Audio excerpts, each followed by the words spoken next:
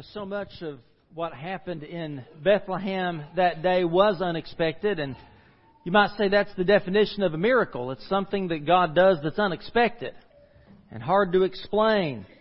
And there's a lot to celebrate in the Christmas story, a lot of miraculous things that happened. But I wonder this morning, what is the real miracle of Christmas? If you had to boil down the real miracle to Christmas to just one miracle, what would it be? Would it be angels appearing to shepherds?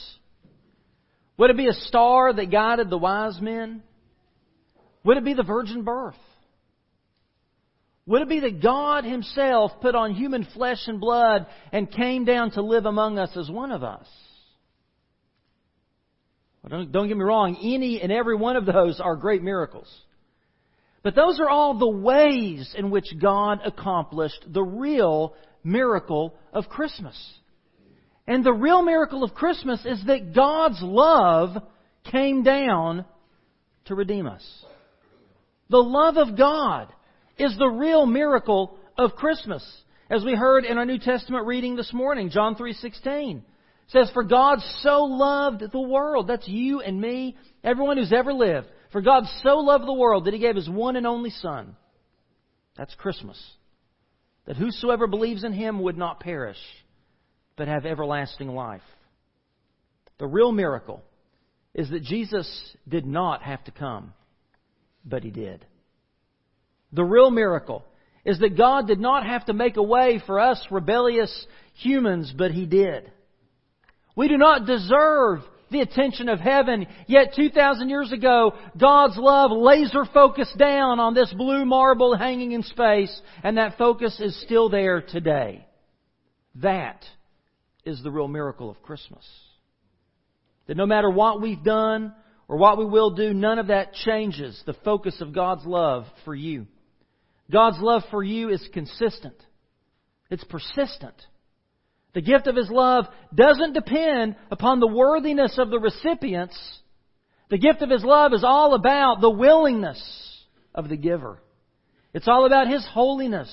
It's all about His grace and His mercy and His faithful character. That is the real meaning and miracle of Christmas. It doesn't matter how far His sheep wander, the Good Shepherd will always go after that one lost sheep. It doesn't matter how unfaithful His children, the Father will always bring us back to His heart with loving discipline. He will never leave us. He will never forsake us. And so this morning, as we think about Jesus as the child of persistent love, God brought to my mind a powerful and beautiful passage of Scripture. We heard it referenced already this morning, and that's Hosea chapter 11. Go ahead and turn in your Bibles to Hosea chapter 11. See, Jesus is a reflection of the Father's love for us. And in this amazing passage, we read about the never-ending, never stopping, never giving up, always and forever love that the Heavenly Father has for each one of us. Let me read through this chapter for us, and then we'll go back and we'll look at a few verses at a time. "When Israel was a child, I loved him. And out of Egypt I called my son. But the more I called Israel, the further they went from me. They sacrificed to the Baals. They burned incense to images. It was I who taught Ephraim to walk, taking them by the arms. But they did not realize it was I who healed them. I led them with cords of human kindness, with ties of love. I lifted the yoke from their neck and bent down to feed them. Will they not return to Egypt? And will not Assyria rule over them because they refuse to repent? Swords will flash in their cities, will destroy the bars of their gates and put an end to their plans. My people are determined to turn away from me. Even if they call to the Most High, He will by no means exalt them. How can I give you up, Ephraim? How can I hand you over, Israel? How can I treat you like Admah? How can I make you like Zeboim? My heart is changed within me, and all my compassion is aroused. I will not carry out my fierce anger, nor will I turn and devastate Ephraim. For I am God and not man, the Holy One among you. I will not come in wrath. They will follow the Lord. He will roar like a lion. When He roars, His children will come trembling from the west. They will come trembling like birds from Egypt, like doves from Assyria. I will settle them in their homes, declares the Lord. Now, the next time, as what Jerry read in our Advent reading this morning, the next time someone tries to tell you that God in the Old Testament is only judgy and wrathful and angry and destroying people all the time, when people want to tell you there's no grace and there's no mercy and there's no love in God in the Old Testament, you take them to Hosea chapter 11, okay? Because this chapter gives us such a vision of God the Father, of His tender and compassionate love for His children. And I want us this morning to look at how God loves us and how we tend to respond to that love and how we should respond to that love. And this isn't just some kind of Hallmark Christmas movie kind of love, okay? This isn't just, syrupy sentimentality. Hosea, if you read the entire book of Hosea, Hosea is delivering a hard-hitting sermon to rebellious Israel that's about to be carried away into captivity in Assyria because they had forsaken the Lord. Hosea's message, all the way up through chapter 10, his message is a warning of the coming judgment. It's a call to repentance. It's as if Hosea is saying, the Lord's got a lot of problems with you people, and now you're going to hear about it. And He lets them have it. But then we come to chapter 11. And chapter 11 gives us a peek into the mind of God as He debates with Himself what to do with this unruly bunch of people. There's a bunch of kids that don't know how to behave. Moms, dads, anybody here know how to relate to that? There you go. The Lord knows how to relate. He does. And like a lot of parents, God basically is saying in this chapter, I've given you my best.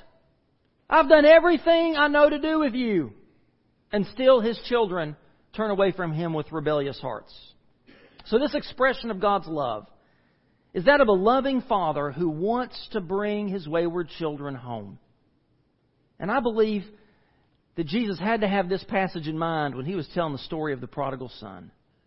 Because that's really what Hosea chapter 11 is. It's God the Father waiting patiently, lovingly for His wayward children to come home. And the first thing that we see about God's love in this chapter is that God's love calls to us. Calls to us in verses 1 and 2. When Israel was a child, I loved him, and out of Egypt I called my son.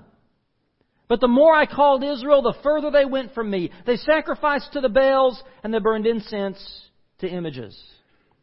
Now, verse 1 right here, you may recognize it. It's a messianic prophecy. Out of Egypt I called my son. So it's a messianic prophecy foretelling Jesus' childhood in Egypt as Joseph and Mary fled there to escape the murderous King Herod. But it's also a remembering. It's not just a looking forward to Jesus. It's a remembering back to Israel's beginnings. Throughout Hosea, God uses this analogy of marriage. God is the husband, Israel is the wife. In fact, He even uses Hosea's marriage to the unfaithful Gomer as an illustration of how God's people are unfaithful to Him. He likens idolatry to adultery. But here in Hosea 11, God changes His analogy to that of a loving father and his wayward son. Out of Egypt I called my son.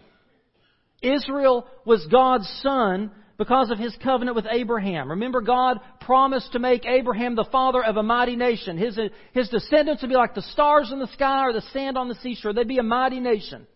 He would give them a promised land. He would bless those that bless Him and curse those who curse Him. And through Abraham's family, God said, I will bless all families on the earth. And these descendants of Abraham then ended up in slavery in Egypt for 400 years. Until God, through Moses, called them out of Egypt, called them out of slavery and to freedom in the promised land. Through that Exodus event, God took a people who had no identity, no land, no freedom, and He turned them into a powerful nation. He gave them the identity. They were His children. He gave them a land to live in, Canaan land. He gave them a king, and He promised His presence in their midst always through the temple. In the Exodus event, God showed that He could take a nobody and make them a somebody, and He could take the most powerful nation in the world, Egypt at the time, and bring them to their knees. Because the Lord God is sovereign on His throne. And so here God is reminding Israel that He is their loving Father who gave them life. In essence, He's saying, I brought you into this world. And you know how to finish that phrase. Because, see, Israel has proved themselves to be an unfaithful, rebellious child. Israel fell in love with one false god after another, chased after one pagan idol after another. And the more God called to Israel as the object of His love, the further they wandered away from Him. They rejected His loving call so that they could pursue the empty promises of the pagan world around them. Now, when we come to the New Testament, Paul warns Christians against doing the very same thing. In 1 Corinthians chapter 6, Paul reminds these believers of the kind of people they used to be. He says, you used to be sexually immoral, you used to be liars and cheats and thieves, you used to be disobedient, you stole, you were drunk, you were greedy. But then Paul writes this, that is what some of you were, but you were washed. You were sanctified. You were justified in the name of the Lord Jesus Christ and by the Spirit of our God. You were changed. You're not that way anymore. You're not a slave to sin anymore. You've been set free. You've been brought over to the promised land. And Paul goes on to tell them how they don't belong to themselves anymore. They now belong to God, who bought them with a price, with the very blood of Jesus. The Apostle John similarly reminds us that once we come to know this persistent love of God, we should love Him singularly. John writes in 1 John chapter 2, do not love the world or anything in the world. If anyone loves the world, love for the Father is not in them. For everything in the world, the lust of the flesh, the lust of the eyes, the pride of life, comes not from the Father, but from the world. The world and its desires pass away, but whoever does the will of God lives forever. So as we look toward Christmas and celebrating the birth of Jesus, the day the love of God came to dwell among us, let's do it with a clear conscience. Let's take some time right now to examine our hearts, to ask ourselves, am I trying to live with one foot in the kingdom of God and one foot in the kingdoms of this world? Am I trying to ride the fence and appease the living God of Scripture while at the same time trying to appease the gods of worldly success and wealth and fame and pleasure? Jesus said you can't serve two masters.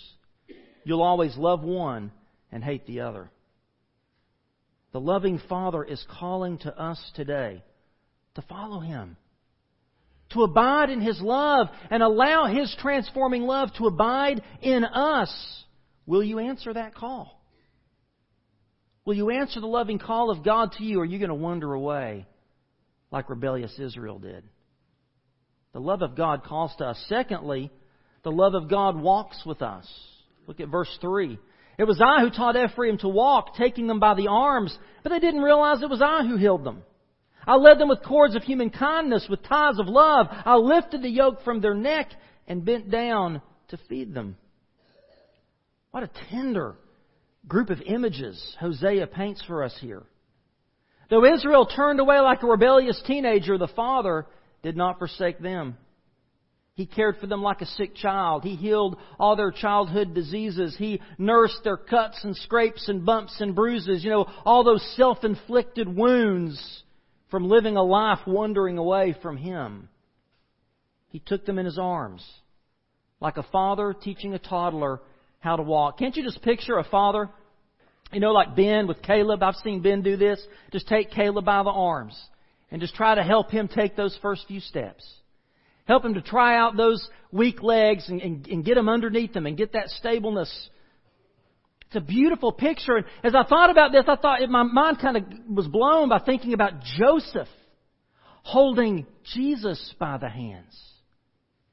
Joseph holding the hands of the God who held the hands of Israel, teaching him how to walk. Wow.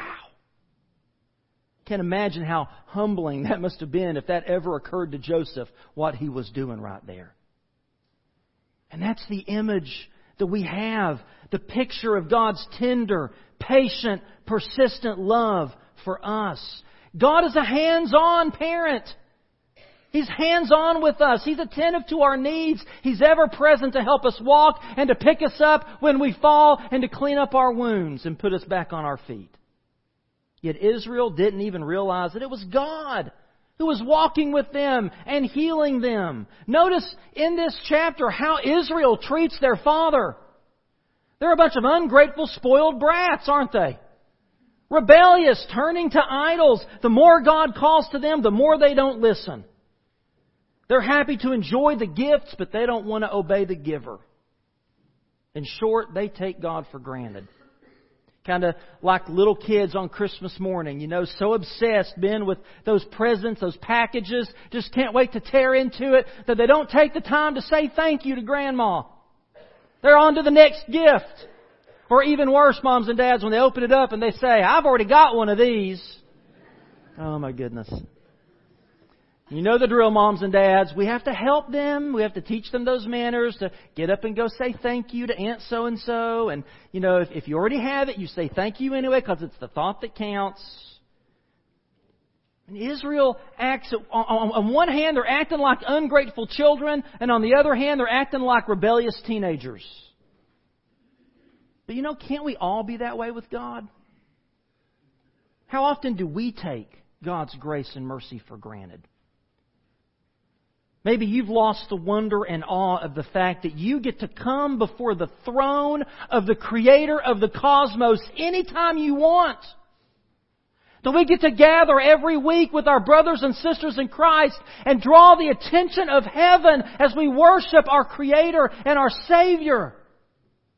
Has that just become old hat for you? How often do we reject these gifts for the allure of a sleep-in on a Sunday, or a football game, or a round of golf?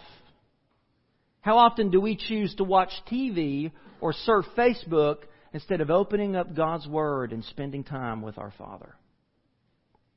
Yet God still chooses to love us and to treat us not as slaves, not as servants, but as friends. Not as farm animals, but as children. That's what he's talking about there in verse 4. God binds Himself to us with cords of human kindness and ties of love, not with bits and bridles. He doesn't treat us as farm animals to be directed and to be forced to go one way or the other. He woos us. He encourages us as a loving Father. He warns us as a stern parent. He doesn't put a yoke on our necks. He removes the yoke of slavery. He doesn't just toss His blessings out on the ground like a farmer might throw out feed for the chickens. Rather, He bends down and He feeds us from His own hand. Are you walking in the love of God? Are you sitting daily at Jesus' feet, allowing Him to feed your soul from His own hand? Are you allowing God to walk with you and to teach you how to live in His ways? Do you go to your Father daily for forgiveness when you falter, letting Him heal your scraped knees and scratched elbows? God's love for you is tender, but God's love is also fierce. The love of the Father is fierce. Look at verses 5 through 7. Will they not return to Egypt? Will not Assyria rule over them because they refuse to repent? Swords will flash in their cities, will destroy the bars of their gates and put an end to their plans. My people are determined to turn from me. Even if they call to the Most High, He will by no means exalt them. Now remember, one of Israel's greatest and earliest acts of rebellion was they were standing on the precipice of the Promised Land. They had witnessed God bring Egypt to their knees and deliver them through all this wilderness, give them the law on Mount Sinai we talked about last week, and now He brings them to the Promised Land. And He says, I'm going to deliver this land into your hands. You just have to trust me. And Israel takes one look and says, nope, not going to do it. We don't trust you. Either they didn't trust that God could or that God would. But they said, no. And they said, let's go back to Egypt. They would rather return to slavery than to trust the God who delivers them. They would rather go back to their old masters to get new yokes on their necks than to trust in the God who took the yokes off of their necks. And from that moment on, they complained and they rebelled and they turned their back against God. And so God disciplined them by forcing them to wander in the wilderness, to wander in that land between freedom and slavery until that faithless generation died out. And once again in Hosea's day, Israel was seeking help from Egypt as the Assyrian Empire was breathing down their necks. Now the Assyrians were God's instrument of discipline on His children. He warned them of the consequences of their adulterous hearts, that they would lose the privilege of living in this promised land. They would lose the privilege of being able to access the presence of God through the temple. They would lose the privilege of having a king rule over them. And they would be taken into captivity. But rather than repent of their sins and return to God, they sought treaties with their former captors. And even though it broke the Father's heart, He sent Assyria to put an end to their wicked plans. God was tired of the faithlessness of His children. His children who were so determined to turn away from His goodness and grace. Israel was sort of like that child, that gets in trouble and then comes up and says, "Well, I'm sorry. I didn't mean to do it. Please don't ground me or spank me or take away my iPad or whatever." And the mom and dad knows, you're just sorry you got caught. You're just sorry you're getting punished. You can see through to that heart that there's no true remorse there and there's no change of heart. That was Israel. That's exactly where they were. God's love is fierce, fiercely jealous, fiercely disciplines His children for their own good. You might call God's love at times a tough love.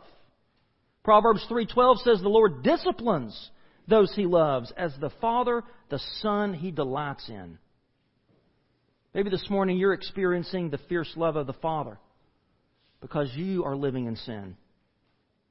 Your heart has been unrepentant. You've grown cold and distant from God, determined to keep turning away from Him. And when times get tough, you might come calling on God in prayer or showing up in church for a season, but there's no real change of heart. I implore with you this morning to return to the Father. Come back to the persistent love of God. Don't take it for granted. Don't spurn His love or attention. God's waiting.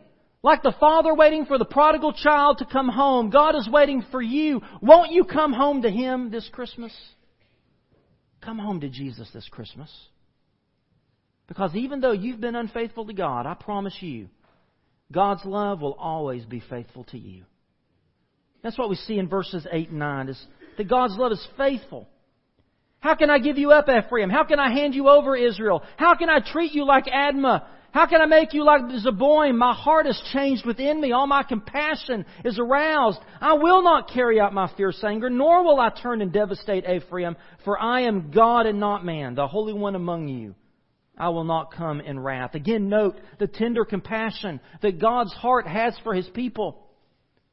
Reminds me of what David wrote in Psalm 35 when he said, "For His anger lasts only a moment, but His favor lasts a lifetime. Weeping may stay for the night, but hallelujah, rejoicing comes in the morning." Amen? Or again, David says in Psalm 145:8, "The Lord is gracious and compassionate, slow to anger, and rich in love. The Lord is good to all. He has compassion on all He has made." And you know what? David should know what he's talking about here. You remember David, he committed adultery with one of his best friend's wife. And then he conspired to hide what he had done. And when that didn't work, he betrayed his friend and allowed his friend to be killed on the field of battle. That's some serious stuff. And even though David did all of that, and God showed David His fierce love, God called David on what he did, God held David accountable, God disciplined David, but God still loved David and called him a man after His own heart. God still allowed David to sit on the throne and allowed his son to build the temple in Jerusalem. God still kept His promise that through you, David, there will be a king who will reign in Israel forever and ever. And we know that promise was fulfilled when Jesus Christ was born. When God asks here, how can I give you up? How can I hand you over? He's referencing Deuteronomy chapter 21, that in the Mosaic Law, it outlines how you treat an openly rebellious son. You bring him before the elders in town, and they publicly stone him to death.